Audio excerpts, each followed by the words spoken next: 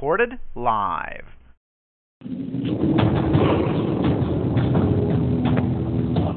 Hello, this is William Fink, and this is Christogenea Internet Radio.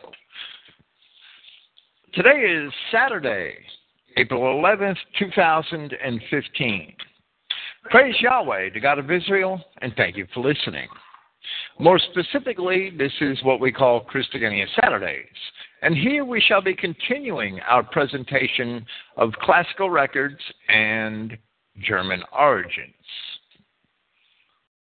If you look for maps of Scythia on the internet or in encyclopedias or library books, you will probably find it described as a large area situated to the north of the Black and Caspian Seas. Some maps depict it as coming down on the east around what was once ancient Parthia, which is now, for the most part, modern Iran, and into what are now parts of Afghanistan and Pakistan. The west end of what is demarcated as Scythia on these maps reaches into the Ukraine, where there is often a label that places Sarmatia in that area. Other maps depict Scythia as being centered just north of the Black Sea rather than further east. Often, the land known to the Romans as Germania Major is labeled as being adjacent to Scythia, as the Romans put the border of Germany in ancient times to be at the Black Sea.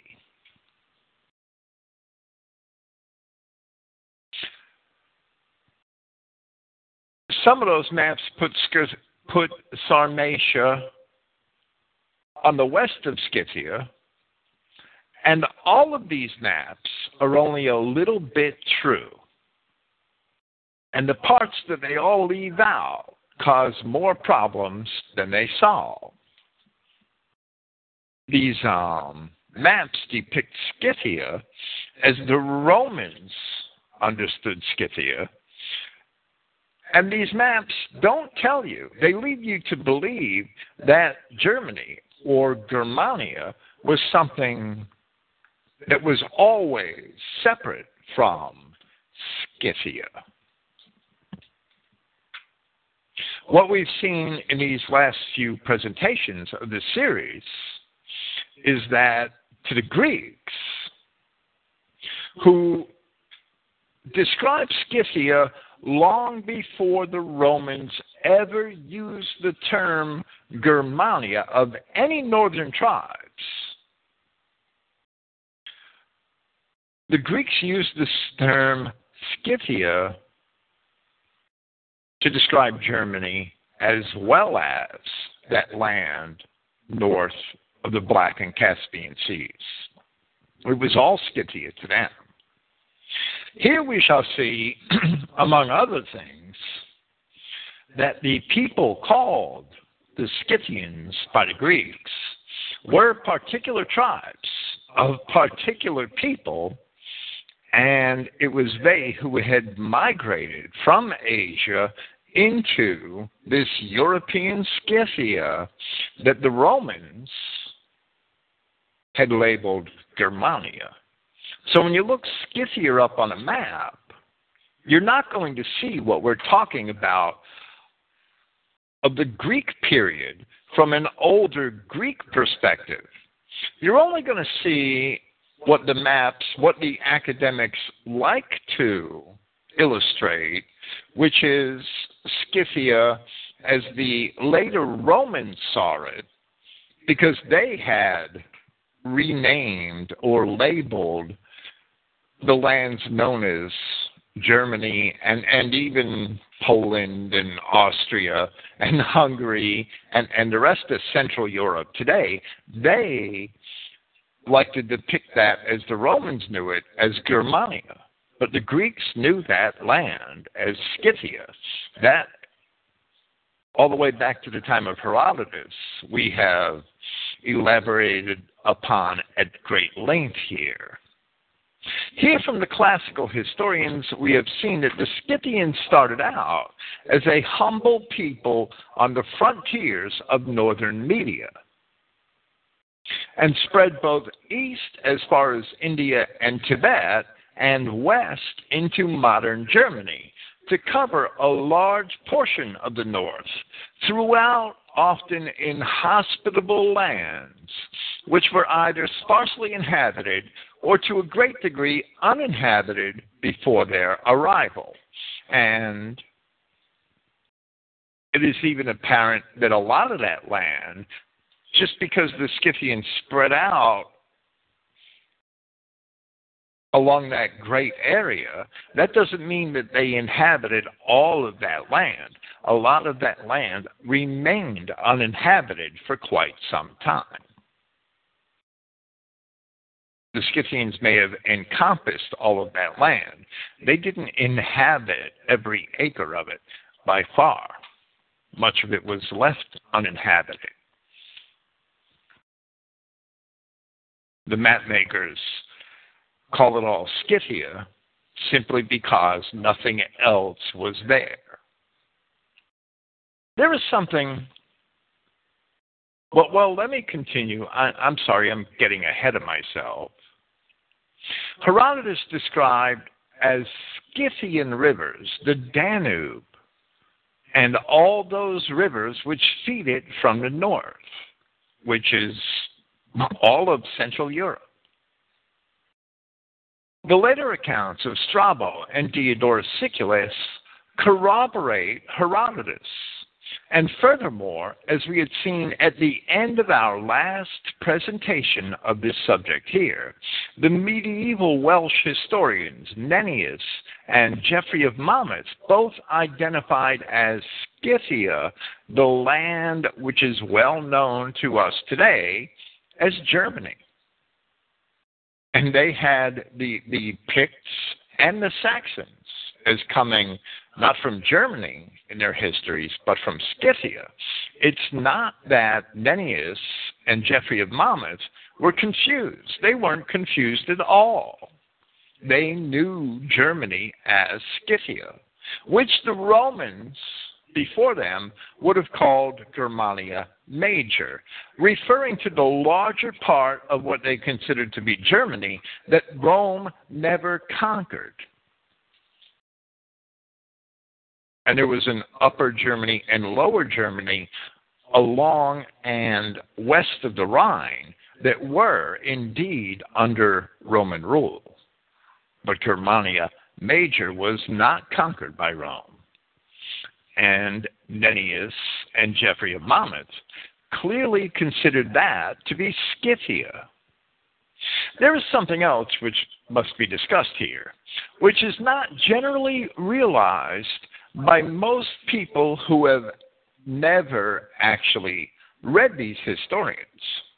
And that is the nature of the writings of both Diodorus Siculus and Strabo, the geographer. And this is a good opportunity to discuss this because these two historians are very often quoted in papers at Christogenea.org.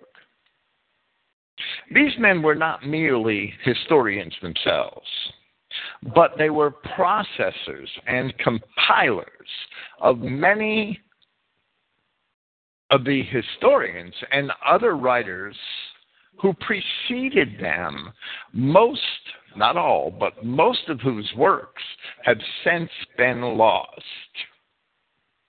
That is why Diodorus Siculus's great work, which consisted originally of 40 books, and many of those have even now been lost.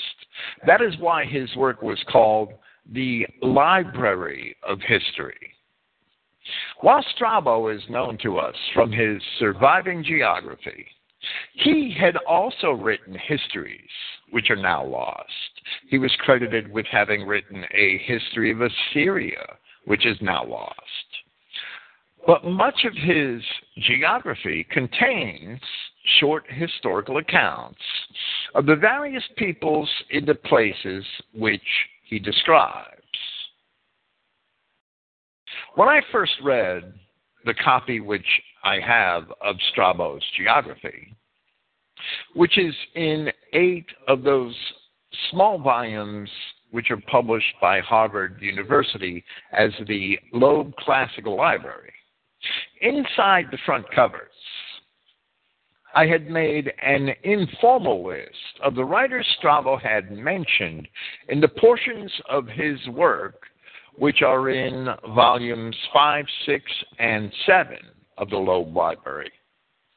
The lists reveal, as an example, that books 10 through 12, which are in Loeb Library volume 5, books 10 through 12 alone of Strabo's geography contain citations from at least 60 writers of poetry, history, or philosophy, which were more ancient than himself.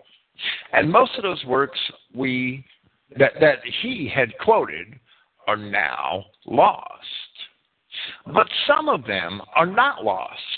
And Strabo, of course, wouldn't have been able to guess which of those works we would have, which of those works would be preserved to us 2,000 years after Strabo died. Strabo died 1,990 years ago.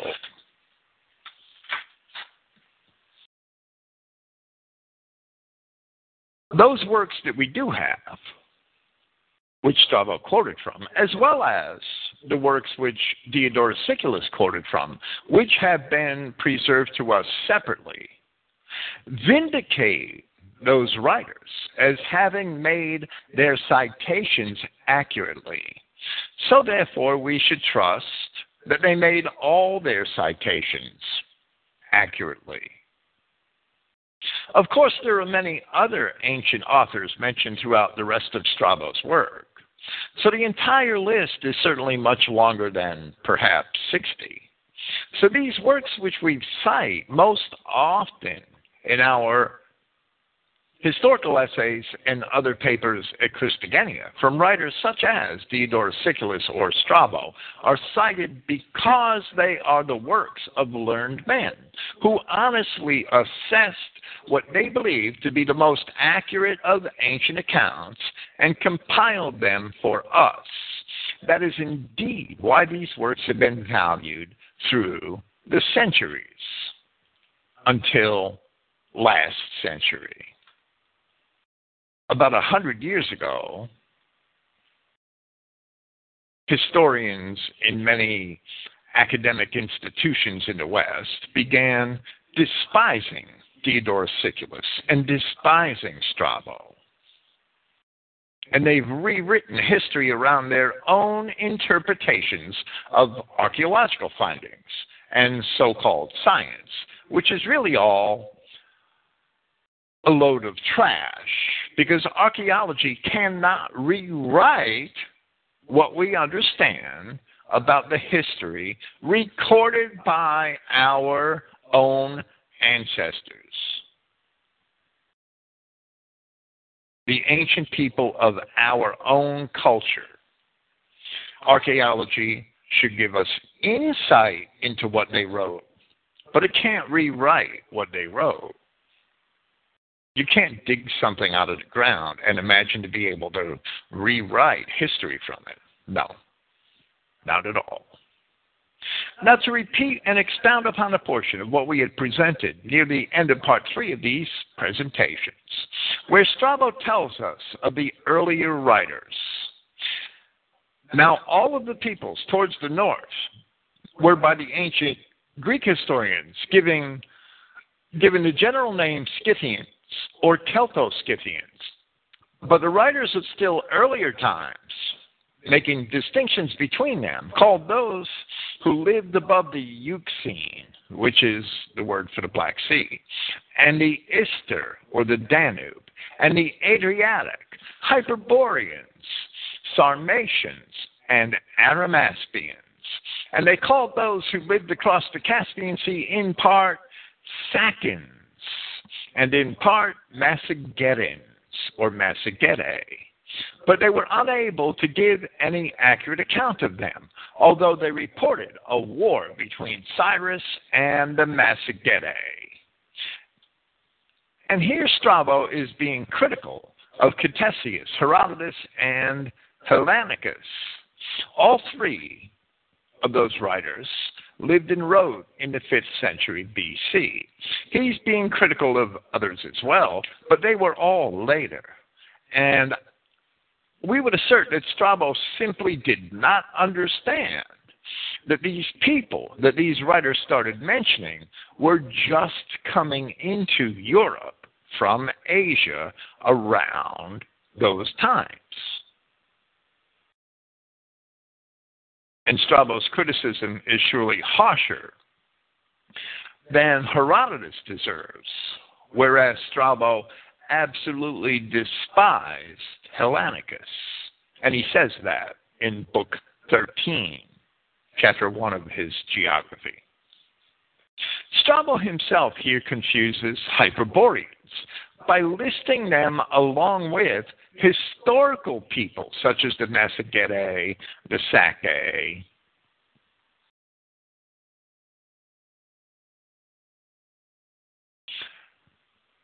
And since he himself explains elsewhere that the name, the name Hyperboreans is a general description meaning most northerly peoples. It's not the name of any specific tribe. In Book 1 of his Geography, he explains that the term Hyperborean simply means beyond the Boreas. The Boreas is the name which the Greeks gave to the north wind. In that place, in the first book of his Geography, in chapter 3, paragraph 22, Strabo argues against Herodotus, and he concludes, however that may be, because Herodotus doubted the existence of any specific tribe named Hyperboreans. Strabo said, however that may be, this charge should be laid against Herodotus, that he assumed that by Hyperboreans, those peoples were meant in whose countries Boreas, the Greek name for the north wind, does not blow. For even if the poets do speak thusly, rather mythically of those, at least, who expound the poets should give ear to sound doctrine, namely, that by Hyperboreans were meant the most northerly peoples. In other words, Strabo's admitting that the name simply applies to the most northerly peoples known to the Greeks and not to any specific tribe. And he goes on to say, and as for limits, that of the northerly peoples is the North Pole, while that of the southerly peoples is the equator. And the winds, too, have the same limits. Strabo and the Greeks understood that the earth was a globe or a sphere, but didn't imagine that anybody dwelt south of the equator. So Strabo is only arguing hypothetically against Herodotus that the term Hyperboreans applies to whoever it may have been who dwelt in the extreme north. While he is certainly not asserting that anyone actually lived at the North Pole. Then, after rebuking Herodotus for doubting whether there were actually Hyperboreans, and he's referring to the Histories, Book 4, Chapter 13 and chapters 32 through 36, Strabo himself, in Book 7, Chapter 3 of his Geography, calls the Hyperboreans mythical, revealing his own confusion on the matter.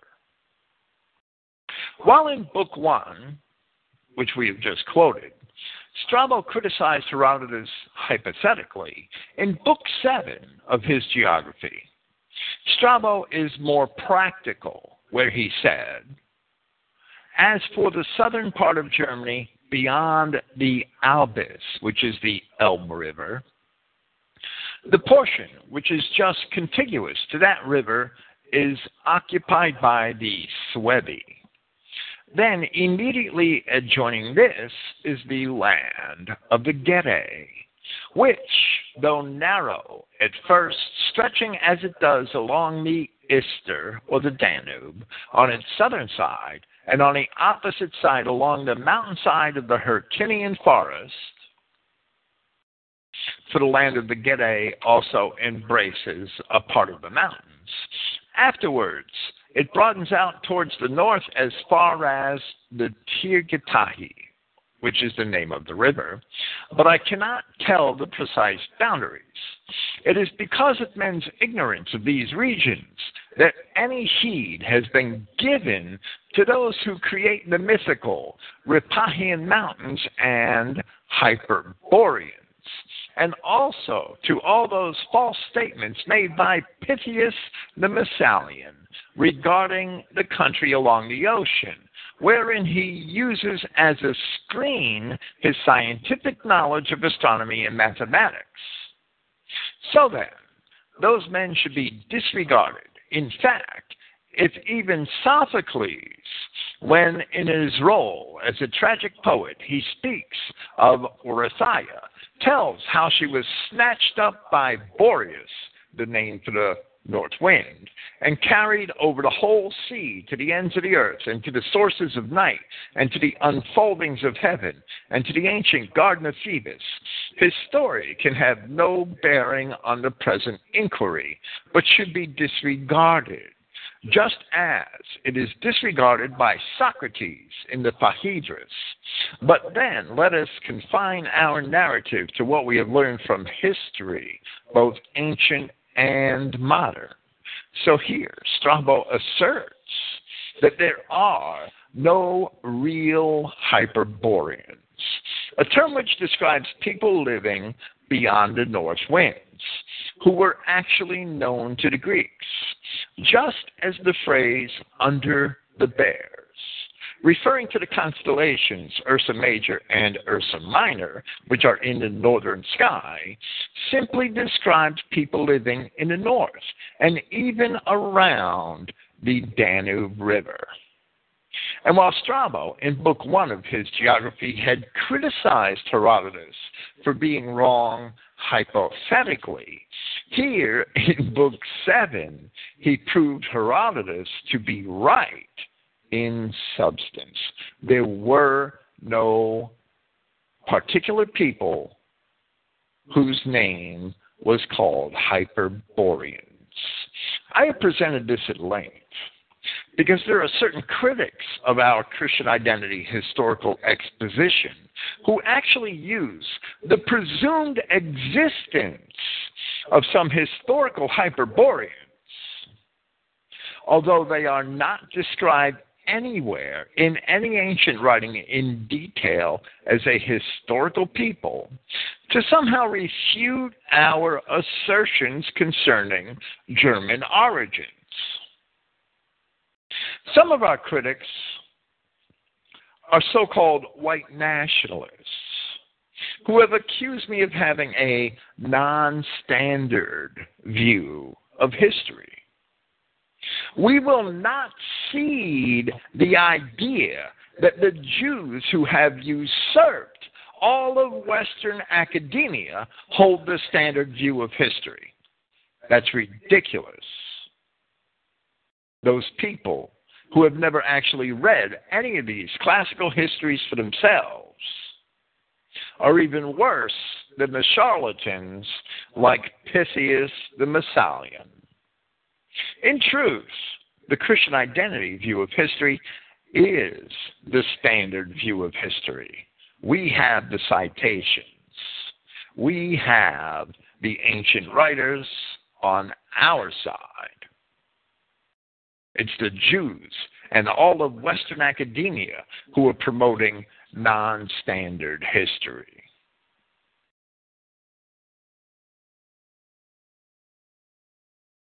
And those white nationalists who criticize things they've never read, they are in league with both the ancient charlatans and the Jewish academics who promote them. On the other hand, hopefully, as we proceed here, the links between the Celts, the Galatae, the Germans, the Cimmerians, and Scythians through the different stages of history as they started out in Asia and migrated into Europe are becoming quite apparent. But as we have just seen Strabo admit, we should not expect the ancient Greeks to fully understand the northern limits of these people, and Strabo says that they didn't. With this, we shall present our fourth essay in this series, Classical Records and German Origins, Part 4, with one minor digression about the Hyperboreans. Pythius, who Strabo considered a charlatan, wrote of Hyperboreans simply describing the people that he saw that he imagined to dwell in the furthest north. That doesn't mean people lived on the North Pole. That doesn't mean there were huge populations of people in the north in Germany for any significant time before the time of Pythius. It doesn't mean any of those things at all. You cannot extrapolate the roots of Western civilization from the remarks of a single Greek poet who other Greek historians saw as a charlatan. You can't do it. That is absolute academic dishonesty. Look at Canada today. We could call the Canadians Hyperboreans. They're today's Hyperboreans.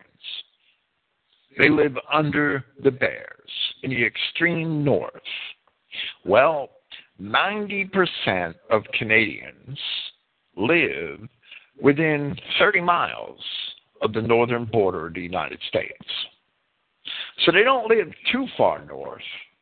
The ancient Greeks considered the people who lived along the Danube to lie under the Bears, to be Hyperboreans. And it could be established historically and archaeologically that most of those people didn't live too far north of the Danube. Same difference. The existence of any people or any scant archaeological findings which might be associated with Hyperboreans is only absolute conjecture. Yes, there are archaeological findings. That doesn't mean that the entire German nation came from those people and that all of the historical records of the origins of the Germans can be dismissed. We don't rewrite history with archaeological findings that we really can't tell any accurate story about.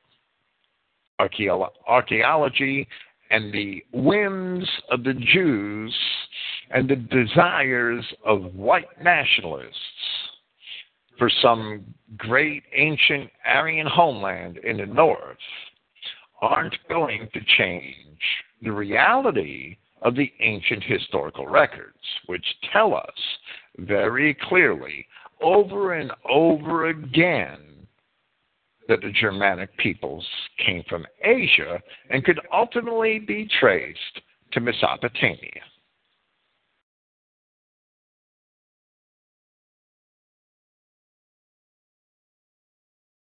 We are going to proceed here from where we left off in part 3 of our original essay, where we presented Strabo's discussion of the usage by the writers before him of the terms Scythians, Celto-Scythians, Hyperboreans, Sarmatians, Arimaspians, Sakians or Sake, and Mesagere, found in Book 11 of his Geography. We have already noted that the term Hyperborean was merely a descriptive term used of the peoples living in the remote north, and that there were no historical Hyperboreans. Nobody ever bore that name as a label for a nation or a tribe. It's only a descriptive term. Rather, at diverse times, that term, as well as the phrase under the bears, was used to describe different people or even mythical, non-existent people. And we pointed out that Strabo himself was at times confused and his writing somewhat conflicted because of this. Now it is appropriate to commence by discussing the other people Strabo had mentioned here, the Sarmatians and the Arimaspians, and then the Scythians of Asia, before returning to a discussion of Europe. The Sarmatians, as Diodorus Siculus tells us, which we quoted at length in our last presentation of this series, were originally a people taken from the Medes, and therefore, from a Genesis 10 viewpoint, they are Japhethites, and related to the other peoples who we would consider to be Slavs. And when we say that, we primarily mean the Thracians, the Maski, and the Tibarni, who in Genesis chapter 10, along with the Medes, are the Madai, Tyrus, Meshech, and Tubal of Genesis chapter 10, verse 2. The Sarmatians being said to have been settled along the Tanais River by the Scythians, Diodorus also later tells us that some writers reckon them as Scythians. And here we see that the lines are not very clearly drawn. Slavs and Germans in later times were, for the most part, divided by means of their language. And language is not a good determinant of tribal origin, not at all. Strabo was among those writers who did so, sometimes considering the Sarmatians themselves to be Scythians, where he said, on the right, as one sails into the Caspian Sea, are those Scythians or Sarmatians who live in a country contiguous to Europe between the Tanais River and the sea. The greater part of them are nomads, of whom I have already spoken. And indeed, Strabo had said earlier that the Sarmatians, these two being Scythians, dwelt near the Caspian Sea, and our references are from Book 11 of his geography, from chapters 2 and 6. Tacitus, the later Roman chronicler, he really wasn't a historian, he was more of an annalist or a chronicler. Tacitus distinguished the Sarmatians from the Germans, and specifically by physical appearance in the Germania. And we don't really know why, but there in chapter 46, he mentioned the repulsive appearance of the Sarmatians. By this time, the time of Tacitus, the Sarmatians had also migrated to the west of the Tanais, surely contributing to the westward movement of the Scythians into Europe, into Western Europe. The Arimaspians are mentioned by Diodorus Siculus as a branch of the Scythians, yet little is found in the histories of the Scythians the same. By the 4th century, it disappears from the historical records. Strabo only tells us of them that according to Aristeas, the ancient Greek poet, they are a one-eyed people. Strabo later called Aristeas, who wrote an epic about the Arimaspians, Strabo called him a charlatan, if there ever was one. So obviously didn't think too highly of Aristeas' claim of one-eyed Arimaspians. Like the Romans, and even later, the Western European explorers, the ancient Greeks also sometimes invented fabulous stories about the people dwelling in distant lands. Frequently, however, those stories were propaganda intended to strike fear in the hearts of the people and uphold a reason for imperialism. And that's especially true in some of the Roman histories and accounts of the people outside of the borders of the Roman Empire. However obscure the Arimaspians are, much more is known of those Scythians of Asia whom Strabo had called the Eastern Scythians, also nomads, who extended as far as the Eastern Sea and India. And they called those who lived across the Caspian Sea in part Sake and in part Massagetae. But they were unable to give, speaking of the ancient historians, but they were unable to give any accurate account of them, although they reported a war between Cyrus and the Massagetae. And that's in Geography, Book 11, Chapter 6. Here, Strabo refers to accounts such as the one related by Herodotus, Book 1, Chapters 201 through 216. And Herodotus tells us of Cyrus's campaign against the Scythians, which took place north of Media and across the Araxes River, which flows through modern Turkey, Armenia, Azerbaijan, and northern Iran. The same place that Siculus told us that the Scythians originated in. Early in his geography, Strabo states, indeed, the spread of the empires of the Romans and of the Parthians has presented to geographers of today, meaning his own time, of course. Strabo died about 25 AD. Has presented to geographers of today a considerable addition to our empirical knowledge of geography, just as did the campaign of Alexander to geographers of earlier times, as Eratosthenes points out.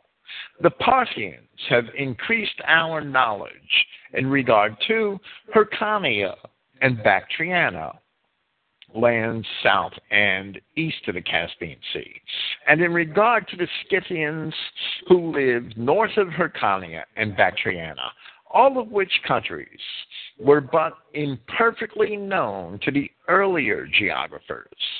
Yet Strabo, writing a geography, is often much more interested in a knowledge of the land and its features and resources than he is in the people, even though he was also a historian. And Herodotus' comments concerning the people of these regions generally concur with Strabo, who wrote over 400 years later. In his histories, Herodotus explained of his own methods that he felt it was his duty to report all that was told of him, even if he himself did not believe it. For that reason, his work is quite candid, while because of his philosophy, Herodotus did repeat some fantastic tales concerning the various tribes of the Scythians.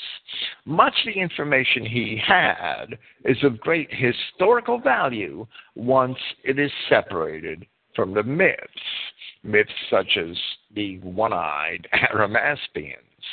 For instance, Herodotus describes in detail one tribe, the Budini, and he says that they are a large and powerful nation. They have all deep blue eyes and bright red hair and live near the Borysthenes, which is the modern Dnieper River. Also of great value is his enumeration of men from various Scythian tribes who were among the Persian army of Xerxes, the army which invaded Greece around 480 BC, and which is corroborated by the Persian scriptures. Herodotus' account of the army of Xerxes is attested to in Persian inscriptions that Herodotus never had a clue we would be able to read 2,500 years after he wrote his book. Never had a clue. And there it is evident that many of the Scythian tribes and nations of the East were at that time subject to the Persians. Discussing the army of Xerxes, Herodotus often used the term Sake or Saccans in place of the term Scythian. That Scythians were subject to the Persians is also evident in a list of the satrapies of the Persian Empire, which Herodotus had also provided in Book 3 of his histories. The Bactrian tribes are listed as the 12th Persian satrapy, and the Saccans and Caspians together in the 15th, with Parthians, Chorasmians, Sogdians, and Aryans making up the 16th satrapy.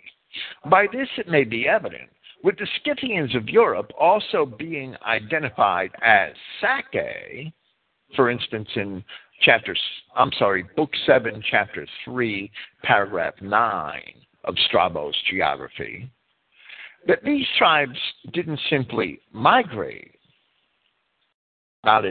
not in complete portions, but that they had multiplied and spread out and migrated in fragments while other fragments stayed behind.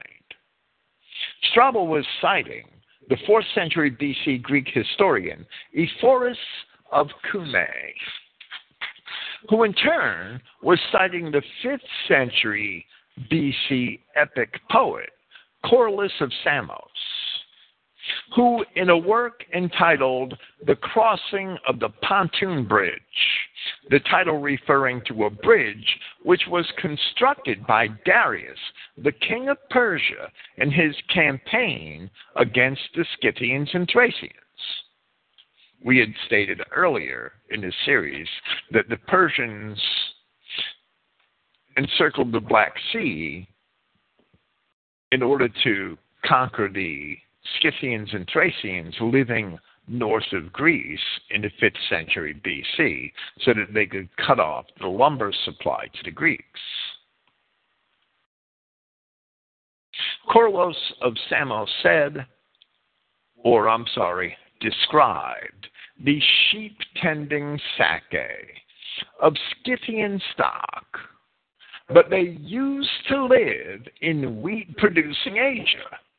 However, they were colonists from the nomads, law-abiding people. Reading this, it cannot be forgotten that the Sake of the Persian inscriptions were indeed the Bit-Humri or Cimmerians of the Assyrian inscriptions. So the Sake of Europe clearly came from Asia. That was accepted from the 5th century BC all the way down to the 1st. Some of the tales which Herodotus repeated concerning various Scythian tribes are found in other Greek writers. For instance, Herodotus mentions a tribe called the Androphagi, or man-eaters, and Strabo relates the same tales of cannibalism among certain Scythians, repeating earlier writers.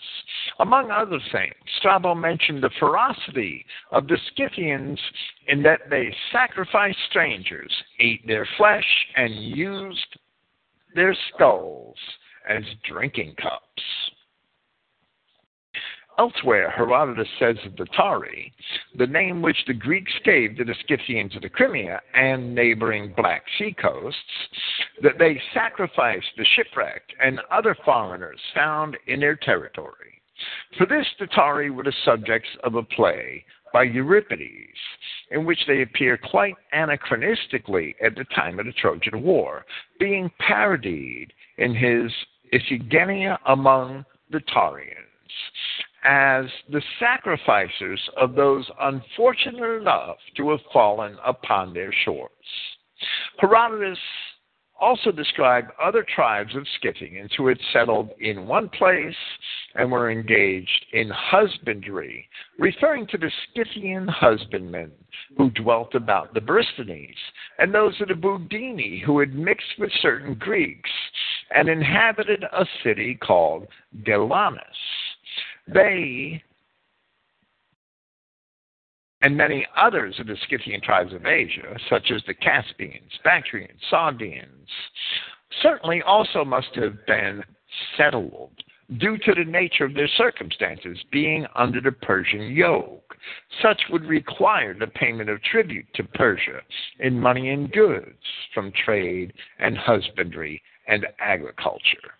It's evident to us that the Scythians were seen as a threat to the Greeks, so they started to invent marvelous tales of their inhumane character to strike fear of the Scythians in the hearts of Greeks, so that the Greeks, the time coming, would all the more zealously defend their lands against the Scythians. Scythian archers were used by the Athenians as city policemen. Diodorus Siculus relates that the Scythians, known as the Sacae, had dwelt to the north of India. Diodorus had written it in that place. Now, India is four-sided in shape, and the side which faces east and that which faces south, are embraced by the Great Sea, while that which faces north is separated by the Emotus range of mountains from that part of Scythia which is inhabited by the Scythians known as the Sacae. And the fourth side, which is turned towards the west, is marked off by the river known as Indus, which is the largest of all streams after the Nile. Very close to this region, bodies of Caucasians with reddish hair and clad in tartan-like garments have recently been found, called the Tarim mummies. They're not really mummies. They're actually bodies that were well preserved in a very dry climate. And they date to within a few centuries of the start of the Christian era, the same time that the classical Greek historians cited here were writing. Diodorus Siculus tells us that these Scythians originated along the Araxes River, northwest of Media, in a passage we have already cited at length in part 3 of this series. Strabo informs us that the Scythians north of Hyrcania and in Bactriana, which is very close to this same region,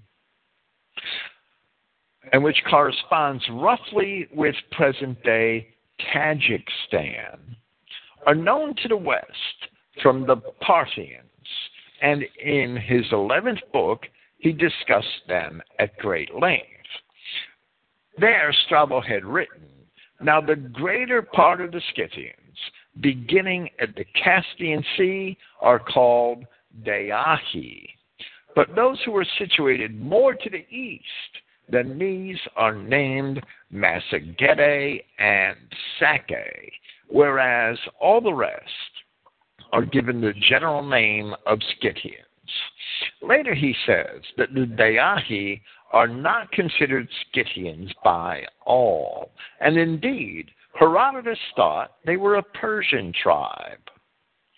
In part 3 of this series of essays, we had associated them with the Dahi, as Strabo calls them, or Dihi, as Thucydides called them, of Europe, from which the later Roman province of Dacia was named. And that's an identification which Strabo himself refused to make. Strabo tells us that some of the Deahi are called Aparni, and he has these among the number of the Scythians, led by Arsaces, who established themselves as the Parthians. And the Parthians were indeed a tribe of the Scythians.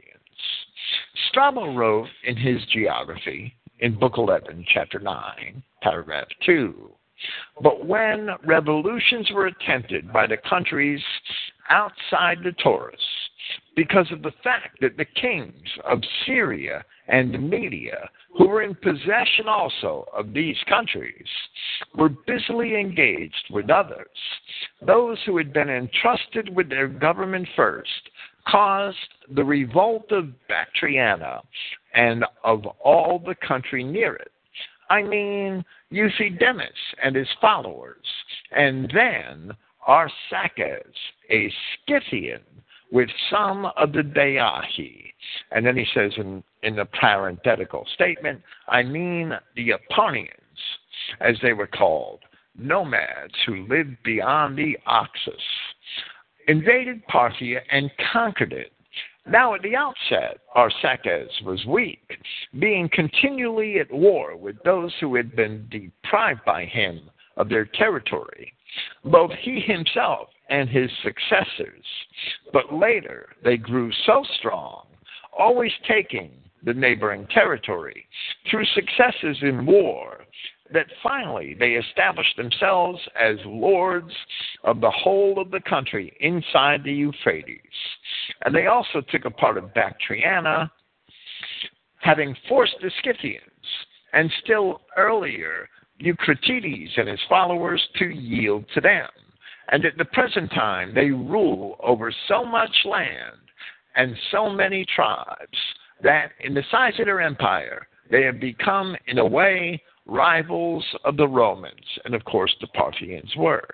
The cause of this is their mode of life, and also their customs, which contain much that is barbarian and Scythian in character, though more that is conducive to hegemony and success in war.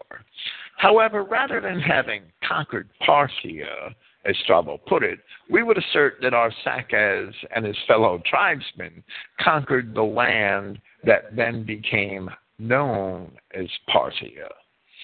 In this same book, Strabo also describes a tribe called the Sigini, who dwelt in the mountains near the Caspian Sea, and who imitate the Persians in all their customs, except that they use ponies that are small and shaggy, which, though unable to carry a horseman, are yoked together in a 4-horse team.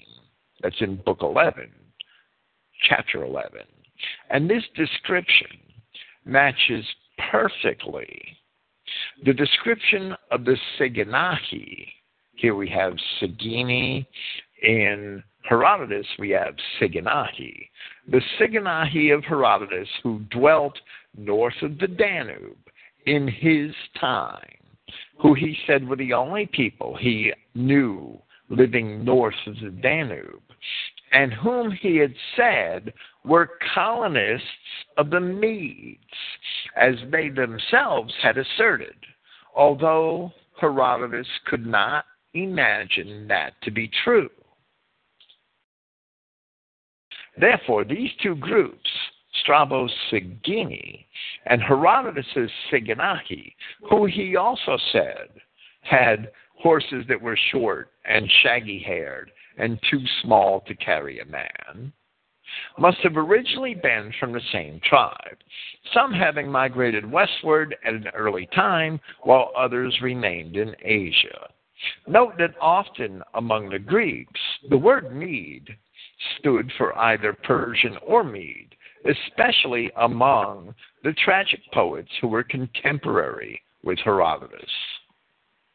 With the conquest of Alexander the Great, the Greeks had conquered all of the old Persian Empire as far as Bactriana, which bordered upon India and was inhabited by Scythians. And Strabo explained that each of the Scythian tribes had a name of its own, though they were generally known as Scythians. And Strabo says that they are all, for the most part, nomads, where in that statement it is evident that Scythian identifies a race of men who were nomads. Scythian is not merely a synonym for nomad, and many more modern academics insist that it is.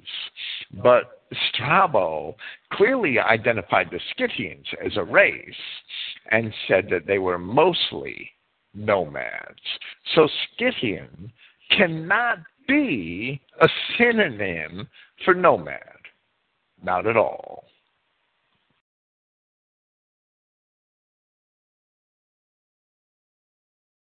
Of Bactria, Strabo then says, but the best known of the nomads are those who took away Bactriana from the Greeks. I mean, the Aesi, Passiani, Tokari, from which we get Tokarians, and Sakaroli, and there's that Sake name once again, who originally came from the country on the other side of the Eucrates River, which is the modern Sirdaria, that adjoins that of the Sake and the Sogdiani, and was occupied by the Sake. The Terra mummies have been thought by many archaeologists to be of Tocharian or related stock. Even tribes east of Sogdiana, where the Tarim Basin is located, are identified as Scythian, and Strabo says that they're identified as Scythian from their identity in kind. Strabo's Geography, Book 11, Chapter 11, Paragraph 6. Of the Sake and the Massagetae, the largest Scythian tribes of the East, who lived across, meaning east of, the Caspian Sea. Strabo said that they are one tribe or one nation, meaning the Greek word ethnos, and he named several divisions among them, and that's in Geography, Book 11, Chapter 8. Strabo errantly supposed that the Sacasene, the Sake of Sacasene, which was a district of Armenia, which had its name from the Sake, and is in that exact spot where Diodorus Siculus says that the Sake originated. Strabo errantly supposed that the Sake of Sacasene had migrated there from Asia, as if the Scythians originated in the Far East. Strabo has written in Book 11 of his geography that the Sake, however, made raids like those of the Cimmerians and Treres, some into regions close to their own country, others into regions farther away.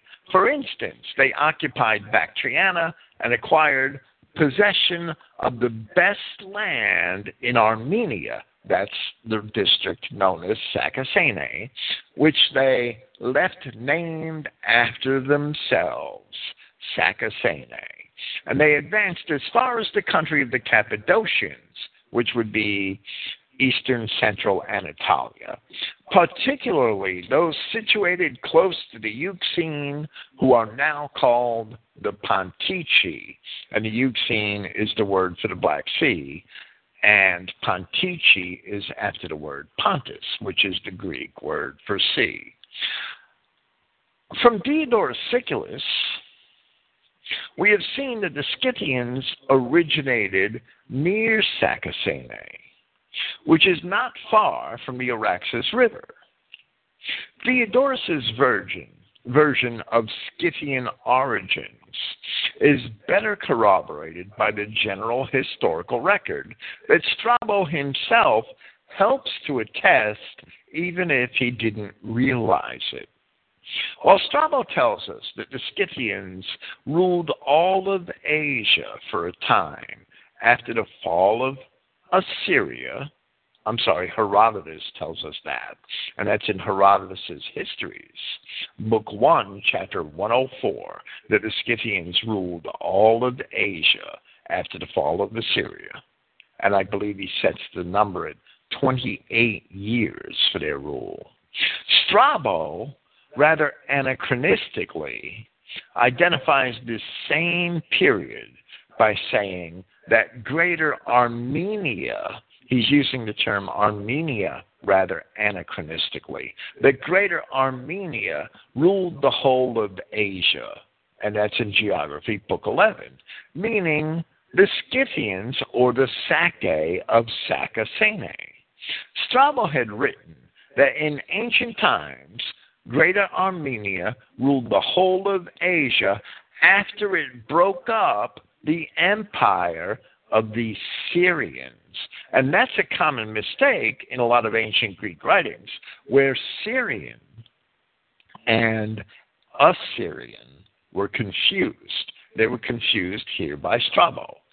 It was the Scythians who broke up the empire of the Assyrians at the fall of Nineveh. They had help from the Persians and the Babylonians and the Medes.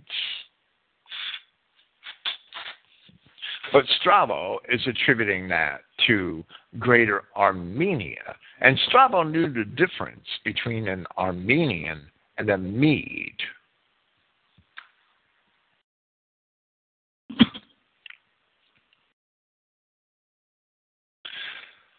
Strabo goes on to say, but later, in the time of Astyages, who was the last king of the Medes, it was deprived by that great authority by Cyrus and the Persians, although it continued to preserve much of its ancient dignity, and Ecbatana was winter, possibly a mistake for royal, residence for the Persian kings, and likewise for the Macedonians, who, after overthrowing the Persians, occupied Syria, and still today it affords the kings of the Parthians the same advantages and security.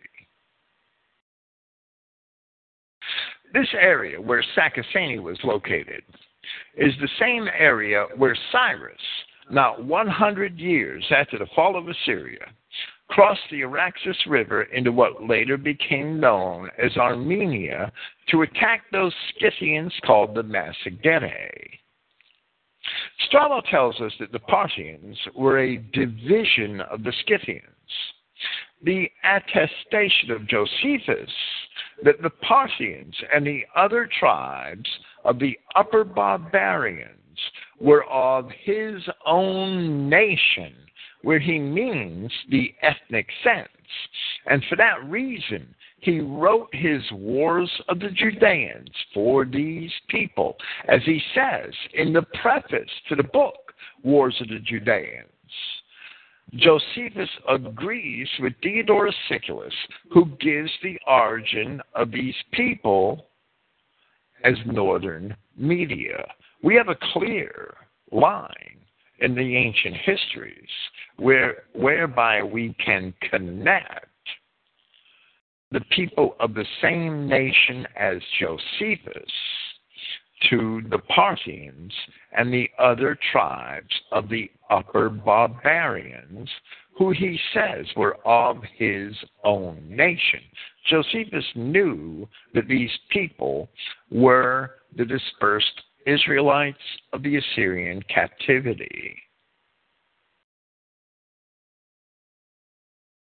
And that agrees with Diodorus Siculus, who says that the origin of these people is near northern Media, along the Araxes River, which agrees with the biblical accounts of the Assyrian deportations of the Israelites and to where they had been removed many centuries before this, in 2 Kings chapter 17, verse 6.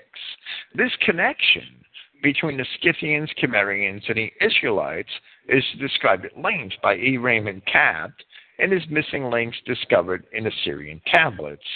Our own research is independent of E. Raymond Capt. If one wanted another lengthy academic work which explains all of this, that would be the book.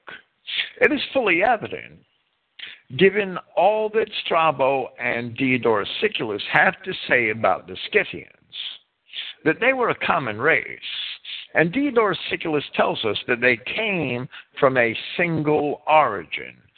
Strabo supports this statement of Diodorus's, not where he agrees with their point of origin, but where he tells us that the Scythians of the East are indeed Scythians because of their identity in kind, and also where he tells us that the Sacae and the Massagetae are one tribe, using the word ethnos, and also where he states that the Iberians above the Caucasus Mountains are both neighbors and kinsmen of the Scythians, although here he includes also the Sarmatians, whom he supposes to be Scythians. He calls the Iberians above the Caucasus Mountains neighbors and kinsmen of the Scythians in Book 11, Chapter 3, Paragraph 3 of his Geography. With the testimony of Josephus we have just mentioned, we can once again see that the Scythians were the ancient Israelites, the Hebrews of the Assyrian deportations. In Hebrew, the word Hebrew is Ibri. That's the Hebrew word for Hebrew. Ibri. I-B-R-I-Y is the way James Strong transliterates it in his concordance. Once it is realized that the Phoenicians, who settled the Iberian Peninsula in Western Europe, were Israelites, and we have papers at Christogenea explaining that, and that for that reason, Iberia was named Iberia, then it is also evident that this Iberia in the Caucasus Mountains near the Black Sea received its name in like manner, because Hebrews resided there, being the Scythians or Sacae, or the Iberians, who were neighbors and kinsmen of the Scythians or Sacae, according to Strabo. The word Iberia comes from a Hebrew word which signifies a crossing over, or the region on the other side of something. That's what Iberia is used to describe. Of the Iberian Peninsula in the west, Iberia is called Iberia because it's the land on the other side of the Mediterranean Sea. Of the Iberia north of the Caucasus Mountains, which is on many ancient maps today and many reproductions of ancient maps of the Roman and earlier periods. You'll see in Iberia, just north of the Caucasus Mountains. It's called Iberia because it's the land on the other side of the Caucasus Mountains. Both Iberias were named after the Hebrews that dwelt there, neighbors and kinsmen of the Scythians. Herodotus' description of the Scythian tribe of the Budini, which we have cited above, with their bright hair, bright red hair, and blue eyes, surely portrays the ideal model of Celtic appearance that is commonly perceived today. Indeed, centuries later, Tacitus wrote of the Caledonians in Britain, and he said, "The reddish hair and large limbs of the Caledonians proclaims a German origin." That's in the Agricola, paragraph 11. Aside from the tartan-clad Tarim mummies found in what is now northwestern China, there are many other archaeological finds in Asia which help to support the classical historians cited here in their accounts of the Scythians. For instance, the so-called Paziric culture describes the archaeological findings of the elaborate barrow graves of the people who once inhabited the Altai Mountains of western Mongolia. Said to be similar to the Scythian tombs of what is now the Ukraine, descriptions of these tombs are also much like Herodotus had reported in the burials of Scythian chieftains. Herodotus described the burials of Scythian chieftains in the histories in Book 4, chapters 71 and 72. Some of Herodotus' account may be exaggerated, since while horses and concubines, who are described as sacrificed, have been found in the graves of Scythian chieftains, nowhere near as many as 50 horses or 50 concubines, which Herodotus reported as being buried all at once, nowhere near that number have been found by archaeologists yet. We'll say yet. The Paziric tombs, which are dated to the 5th and 4th centuries BC, which was the very time of Herodotus, contain a race of Caucasian people heavily tattooed and with blonde hair, who would certainly not be out of place in Germany or Scandinavia today. Found among these burials are tile carpets, elaborate chariots, gold and gold-gilt objects of art, embroidered woven fabrics, carved leather goods, and many other crafts. Similar barrow burials have been found in Tuva, a Russian district north of Mongolia, in modern Kazakhstan.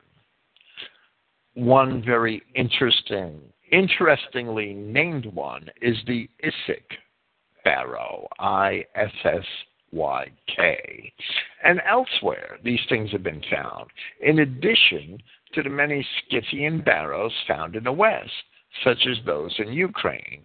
The identity of the Scythians in the West and the Scythians in the East by the Greek writers, saying that they were the same people by their identity in kind, is fully supported in the archaeological findings. Of course, there are many archaeological findings associated with so-called Indo-Europeans, which is just another term for Caucasian or white people in and around the Eurasian steppes, which predate the Scythians.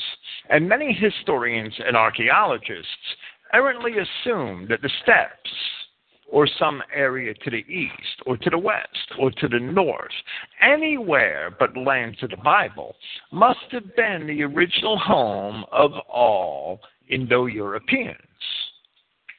There sometimes seems to be at least as many theories of Indo-European origins as there are scholars holding advanced degrees in disciplines related to the subject. If you look at J.P. Mallory, it's a paperback book. It's pretty readily available. I think it was published in the 80s. I read it maybe 15 years ago. J.P. Mallory's In Search of the Indo-Europeans. Look at that book. Find it in the library. Maybe you'll find a PDF online. I don't know. You look at that book and you look at maps that he has, which describe what various anthropologists and archaeologists claim to be the original Indo-European homeland.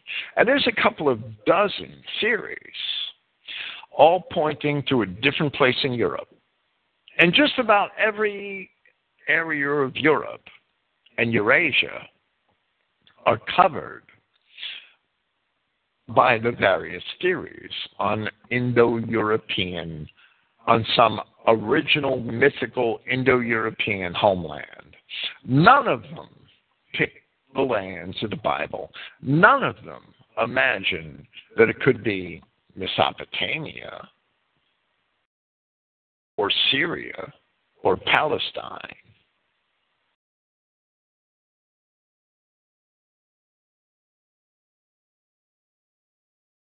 Yet all of the roads of our cultural and historical consciousness, when we really examine the origins of Greek and Roman paganism, the origins of Phoenician paganism, of Germanic paganism, compare them to the myths of Mesopotamia and the accounts in the Hebrew Scriptures, all of the roads of our cultural and historical consciousness lead back to the world portrayed by the Bible, to Egypt, to the Levant, to Anatolia, and to Mesopotamia. Once both political correctness and the lies of the Jews concerning the Shemitic race are swept aside, because Arabs and Jews are not Shemites any more than they all speak English today, and they're not Englishmen. Once those lies are swept aside and biblical history is examined from a racially correct perspective, the conclusion that white culture and history began in and around Mesopotamia is not difficult to reach. It can certainly be demonstrated from the Bible, from apocryphal Hebrew literature, from the Hebrew language itself, and many other ancient historical works, that the original Semites, not today's race-mixed Jews and Arabs, the original Semites were white, and they were primarily the ancestors of many of today's, of even most of today's white Europeans. Following the more accurate Septuagint chronology of the Bible, it's not perfect, it's more accurate than the Masoretic text. The Adamic race, the race of the descendants of Noah, appeared on earth at least, but probably not too much longer, than 7,500 years ago. However, other Caucasoid races most likely had been here long before that, and modern civilization, which in our estimation is that civilization which began with Genesis chapter 10, began following a great but localized flood which took place perhaps 5,200 or so years ago. From that time, white Adamic civilization, European, Western civilization, spread for over 2,500 years up to the deportations of the Israelites by Assyria and the subsequent appearance of the Scythians in history, which began about 741 BC.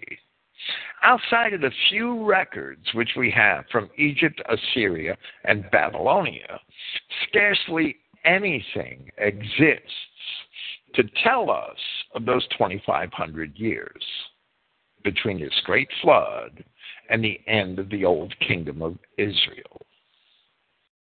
There were tribes, Adamic, Genesis 10 tribes named by the Bible in Europe, the Thracians, the Ionians, for 2,500 years before the end of the old kingdom of Israel. And there's no writing that exists to tell us anything that any of those tribes did.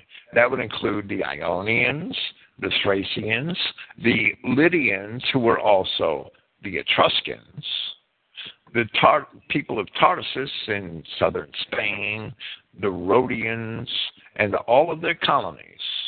Nothing exists of all those people and all their writing, all of their history. There is no writing at all, even though they were ostensibly in southern Europe for 2,500 years before the end of the ancient kingdom of Israel in 741 to 676 BC. Outside of the few records we have from the east and from Mesopotamia and Egypt, scarcely anything exists to tell us of white history during 2,500 years or anything before that. Nothing. Comparatively, the ancient Greeks began writing after 700 BC, from the time of Homer. It cannot be assumed that over 2,500 years that all of the other branches of the white race remained confined to the world of the Bible, to the Mediterranean, and to the Near East. As the historic records and inscriptions tell us, the lands of Cush, Ashur, Madai, Elam, Sumer, Assyria, Media, and Persia, and the surrounding related nations were quite often in a state of war or ruled over by tyrants during this 2,500-year period. Surely, over the centuries, many of the tribes of the people migrated to regions north, east, and west, and not only to escape war or tyranny, but also in search of fertile land, precious minerals, or other natural resources. And there are many archaeological discoveries in and around the steppes which predate the historic Scythians. Among these are the Andronovo, the catacomb, the tumulus, the timber grave, the corded ware, the urnfield, and many other Indo-European cultures of Eastern Europe and Western Asia, many of which have features linking them to the early cultures of Mesopotamia or the adjoining regions of Anatolia, Syro-Palestine, or Iran. This has been demonstrated by at least one professional archaeologist, S.A. Grigoriev, of the Ural branch of the Russian Academy of Sciences, in his book, Ancient Indo-Europeans, an attempt of historical reconstruction. Grigoriev has no axe to grind. He is an archaeologist who has studied the works of several linguists, and through archaeological demonstrations of archaeological artifacts and findings, and combined with linguistics, he has pieced together an origin of Indo-Europeans in Mesopotamia, which we would claim to be maybe not entirely historically accurate, but certainly demonstrative of our own Christian identity claims. Grigoriev is not a historian. Like many other archaeologists, he imagines that archaeological findings can more or less rewrite history. You cannot write history from archaeological findings. We refute that idea. But his reconstruction through archaeology of Indo-European origins, because of the progression and similarity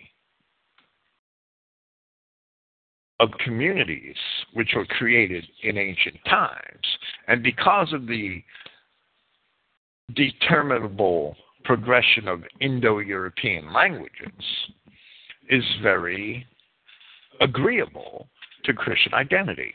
So there are archaeologists who would support, at least in part, our contentions concerning the origins of the white race.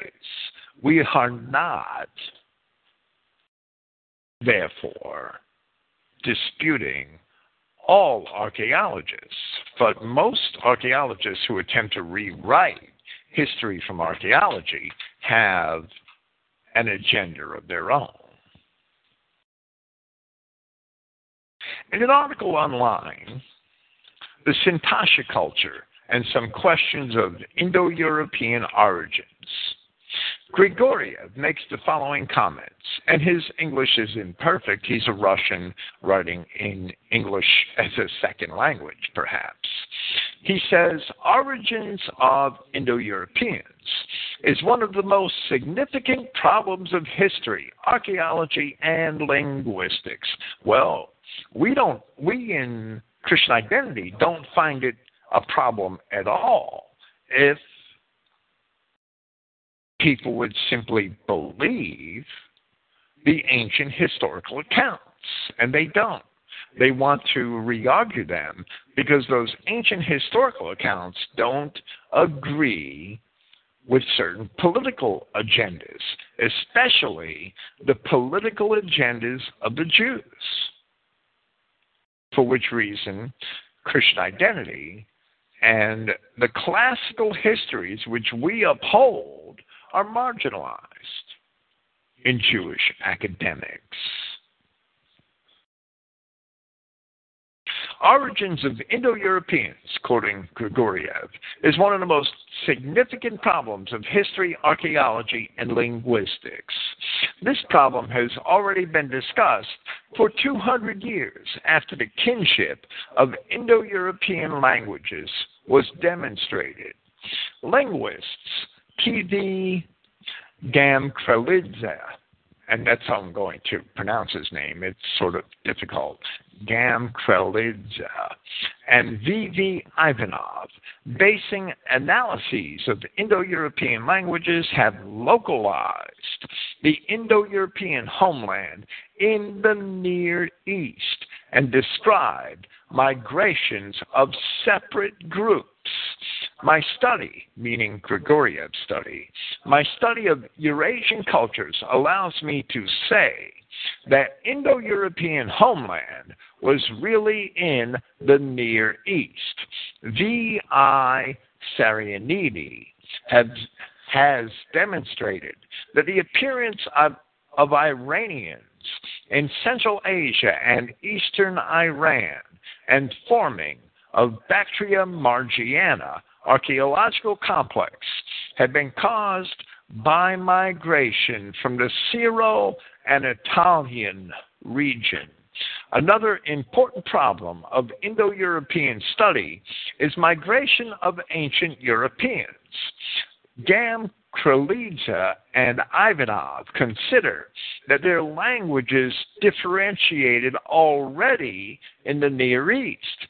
These people, Celts, Germans, Slavs, and Balts, moved to Europe through Iran and Central Asia around the Caspian Sea. As a result of combined migrations, an area of the second intimacy of these dialects formed somewhere to the north of the Caspian Sea. This linguistic reconstruction corresponded to archaeological evidence. The Indo-European homeland was placed on the territory of Kurdistan.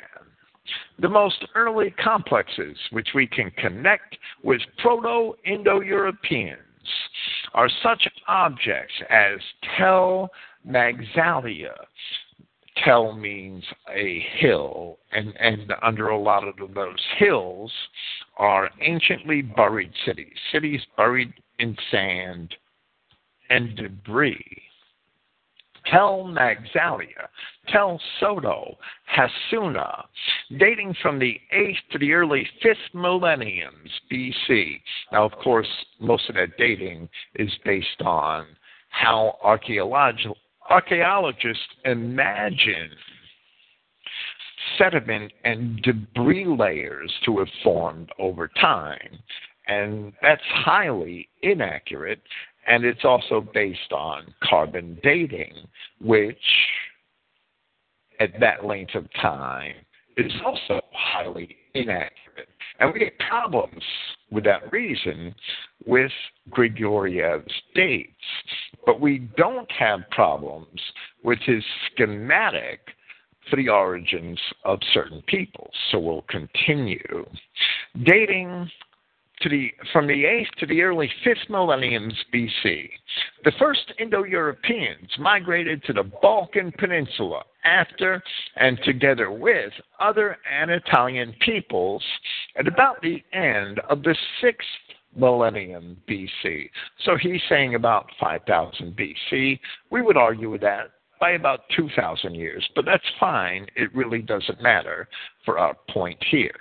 The Anatolian tribes were formed here on this base, but most part of Indo-European migrations began later, at about the early 4th millennium. At the end of the Bronze Age, Cimmerians migrated westwards to northern Pontic area. Scythian migration through Iran, Near East, and the Caucasus took place at the beginning of the Iron Age. At last, various streams of Indo-Europeans, Tartarians, Europeans, and Iranians influenced forming and development of Chinese civilization.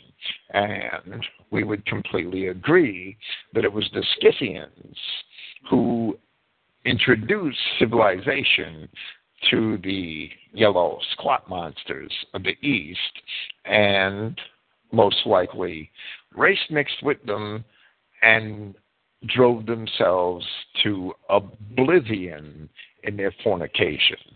The Bronze Age ran to about 1200 BC in the Near East and 600 BC in Europe. Those dates are very subjective. The Iron Age is said to begin about 1200 BC in the Near East and Europe. We can't entirely agree with Grigoriev, who improperly labels the earliest migrations of Caucasians into Europe as Celts and Germans. We would reserve those names for later migrations of the Scythians and Cimmerians into Europe, and who, perhaps in deference to all those who have followed Homer, distinguishes Cimmerians from Scythians and errantly labels earlier northern groups as Cimmerian, when in fact the Cimmerians were Scythians and did not reach Europe until the second half of the 7th century BC, not back in 1200 BC. And these things we have already discussed at length in part 1 of this series of presentations. Elsewhere, Grigoriev further supports the historic record as it is presented in these essays, where he states that cultures of Scythian and Sarmatian world were not forming on the basis of late Bronze Age cultures placed from the Dnieper to the Altai. When he says that, he means that the Scythians and the Sarmatians didn't descend from the people who preceded them in those areas. Rather, they moved in later on those people. Because further discussing the steppe culture, he adds, the forming of these peoples from the 18th century BC reflect an Iranization of the steppe zone, which is fine. There very well may have been other Persians preceding the Scythians into the steppe. And that's what he's saying. He's not saying that the forming of Scythian and Sarmatian cultures are from the 18th century BC. He's saying that the forming of the steppe cultures reflected people as early as the 18th century BC moving from what is now Iran up into the steppe. And then he says, although the appearance of Scythian and Sarmatian tribes was not connected with these cultures. And we would certainly agree, because in support of Diodorus Siculus' testimony concerning these peoples, The Scythians and Sarmatians appear in the steppe from what we would consider Iran, ancient Media and Persia, after the Bronze Age, in the early Iron Age. Now, although some sources place that as early as the 12th century BC, in others it's said not to begin until after the start of the first millennium. The dates, Bronze Age, Iron Age, they're very subjective. And in Europe, it didn't start till the 8th century BC, the same century during which the Israelites were being deported by Assyria. Kurdistan is a region which includes the bordering parts of modern Turkey, Iraq, Iran, Syria, and Armenia. It includes the original homeland of the patriarch Abraham in Haran, which in the Bible is that area mentioned as Padan Aram in the book of Genesis. So Grigoriev is telling us the original Indo-European homeland is in Kurdistan, and the Bible tells us that that was the original homeland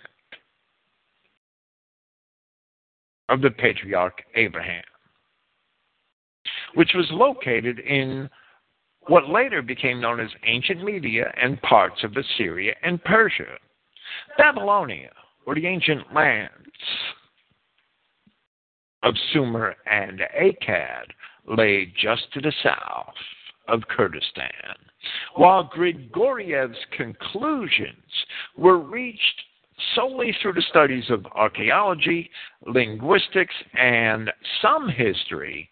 It should be evident that this is one archaeological model for the spread of so-called Indo-Europeans, which agrees very closely with the proper biblical perspective and the testimony of the classical historians concerning the origin of the white nations of Europe and Asia. In the next part of this essay, we shall return our attention to the Scythians of Europe. Yahweh willing, that will be in 2 weeks. Next Friday on Christogenea Internet Radio, we're going to leave the topic open. I don't know what I want to discuss yet. We will be on the road. We will be in Naples, Florida for a week from Monday. So we will have a program. We don't know yet what it will be. Next Saturday, we hope to have a discussion with Brett White from Australia, whose website is expeltheparasite.com, and who also writes for the Daily Stormer. Thank you for listening. Praise Yahweh, and good night.